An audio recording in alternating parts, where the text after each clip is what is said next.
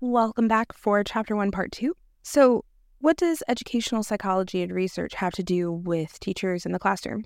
A lot, actually.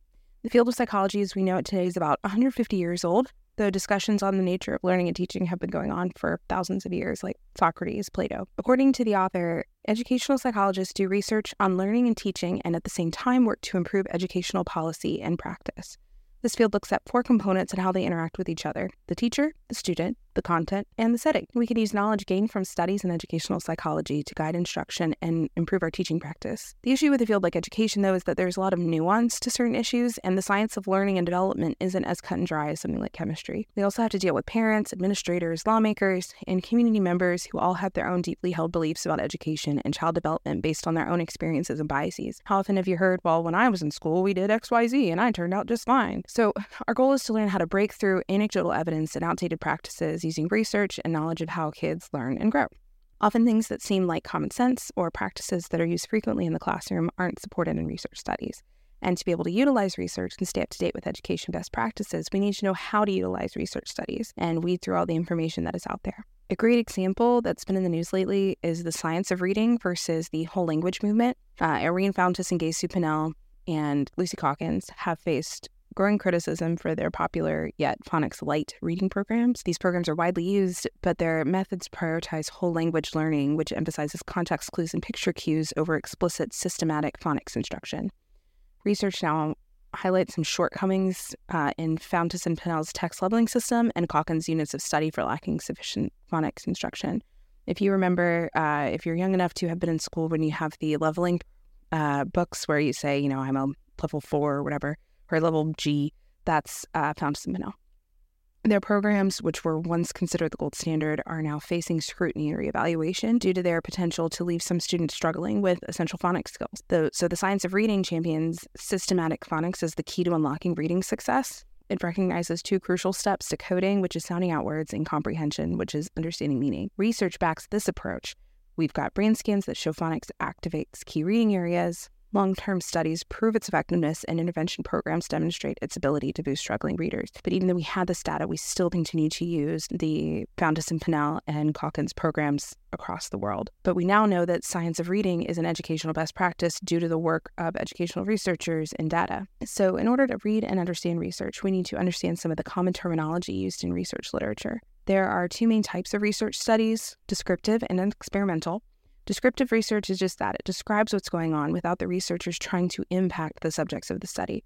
Experimental research focuses on setting up a scenario and then manipulating variables in order to study cause and effect. In educational research, you'll hear the word correlation, which is a link between 2 variables. We use correlation numbers to measure the link between 2 things like weight and height. These numbers range from -1 to 1, with closer values to either end, meaning a stronger connection. So a -1 would be a strong negative correlation. A +1 would be a strong positive correlation. Positive correlation means both things rise or fall together. More weight, more height.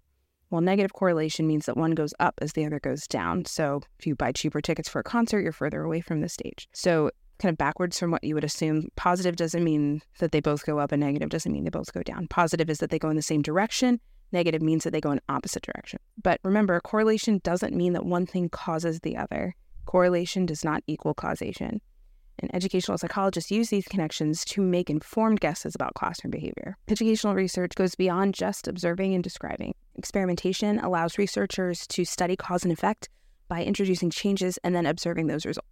They create comparable groups of participants, often by randomly assigning them. And then in experiments, researchers change something for one group, which is the treatment group, and then compare those results to another group, which is the control group. Quasi-experiments are similar, but participants are not randomly assigned to groups. And this is common in education because we often have to use the groups available to us, such as classes in a school or college students who volunteer for a study. Here's an example of experimental research. Researchers might ask if training teachers in a specific spelling method improves student spelling, which would be cause and effect. They would create groups of teachers and students, give the treatment group training, and then compare the spelling improvement of both groups. If the improvement in the treatment group is statistically significant, it means the training has likely caused the improvement. Experimentation and quasi-experiments help us to understand cause and effect in education, which is going beyond just observing correlations. We'll encounter several different types of studies over the course of the semester. One common study design involves interviewing participants, which is otherwise known as the clinical interview. In this type of experiment, researchers will just ask the same questions of each participant and then determine common threads or codes between those responses. Researchers can also use case studies, where instead of randomly selecting participants, they deliberately choose a small sample and then study that sample in depth. So this could be a specific person, such as a student with ADHD in an after-school program, or a group of people such as a class of students. There are several other types of study designs, such as ABAB and ethnography, that the text goes into in a little more detail if you're interested in looking at that more. The last thing that I want to cover regarding educational research is the types of research data that is collected during both descriptive and experimental studies. These are qualitative and quantitative. Think about learning about students. Numbers can tell us how many struggle with math, which is quantitative, while if a student says, "I feel lost," reveals their unique experience. So that's qualitative. So quantitative data is countable: grades, attendance, survey scores. Qualitative data is descriptive. Those are interviews, observations, open-ended questions. One paints sort of a big picture with numbers, and the other lets us step into someone else's shoes with the stories that they tell us. And putting those together gives us a much richer picture of education. And when we do put those together, we call that mixed methods. Both NCLB and ESSA require that practitioners use evidence-based research to support any interventions and programs that receive federal funding. There is some debate, however, about whether or not scientific peer-reviewed studies are the end-all be-all for ways to support educational reform. And when I say peer-reviewed, I mean that researchers have conducted a study, written a paper, and then submitted it and had other people, other practitioners in the field read over it and kind of sign off that it is scientifically significant. But going back to my previous point, sometimes those fancy studies aren't everything that we need or the only thing that we need to decide what to do in the classroom. Teachers make changes every day based on what they know about their students. They don't need to carefully track every interaction and data point or submit to a fancy journal to know that Demetrius needs to be accelerated in math and that they want to try something new with the red group's phonics time. In practice, teachers often use what we call action research, which is when we focus on a problem and try an intervention to fix it. Teachers do this constantly. Is it always necessary to use strict evidence-based practices in the classroom? Well, we'll look at this more closely as the semester goes on. In addition to specific studies and experiments, educators and policymakers rely on educational theories to help guide instruction and programming. So let's dive into what a theory means a little more. In education, there are so many variables: different students, teachers, tasks, settings, plus humans are complicated. Researchers focus on smaller pieces, so studying one or two things at a time. When lots of studies point to the same idea, we piece together a principle, like a connection between a teaching strategy and student achievement. Theories are like big picture maps that help us understand these connections. So we tend to think like, oh, it's just a theory. That doesn't mean that it's a guess. Think of it more like a bunch of ideas explaining why things happen and how to predict what might happen next. We have theories for language development, goal setting, even how we learn. These theories guide our research and practice. We test them by asking questions, gathering data. If the results fit the theory, great. If not, the theory gets tweaked or even tossed out. It's a constant back and forth, always getting more accurate. And going back to my example earlier of whole language versus science of reading, we thought for years that whole language was the right way to do things. We found out that was not the case. Principles are more like practical tools for specific problems,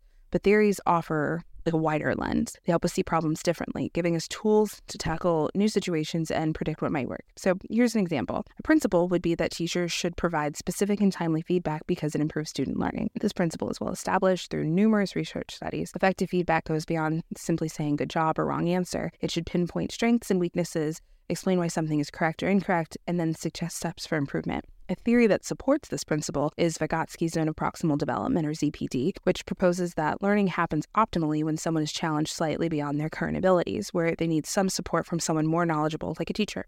And we'll get into ZPD more in depth later. This is just an example. So principles are actionable guidelines based on research, so giving feedback, while theories provide the underlying explanation for why those principles work, which is students need to be challenged. So this semester, we will unpack the best evidence-based practices of development, learning, motivation, and teaching. We'll see different perspectives because no one theory has all the answers. And, many roads lead to Rome. Not every teacher is going to teach the same way. They all have their different style and different backgrounds that they're bringing to it as well. But those are all pieces of this puzzle, and it helps us understand the amazing complexities of teaching and learning. So to summarize, Chapter 1, Part 2, Educational Psychology helps teachers by understanding how students learn best, improving teaching practices with research-based methods, and debunking common myths and outdated practices. Research methods that we should know are the types of studies, which is descriptive, observing trends, and experimental, which is testing cause and effect. Correlation, which is a link between things, but not necessarily causing them. Qualitative is descriptive data. Quantitative is numerical data. Research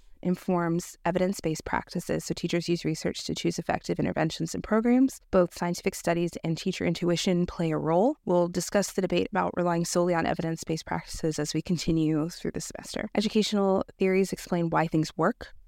Theories are bigger than isolated principles. They connect ideas. So Vygotsky's ZPD explains how optimal learning happens with support. We'll explore various theories about development, learning, motivation, and teaching. And this semester, we'll learn about the best evidence-based theories in education, analyze different perspectives and understand their limitations, and gain tools to navigate the complexities of teaching and learning. So that is it for Chapter 1, Part 2. Hope you guys have a great week, and I will see you in class.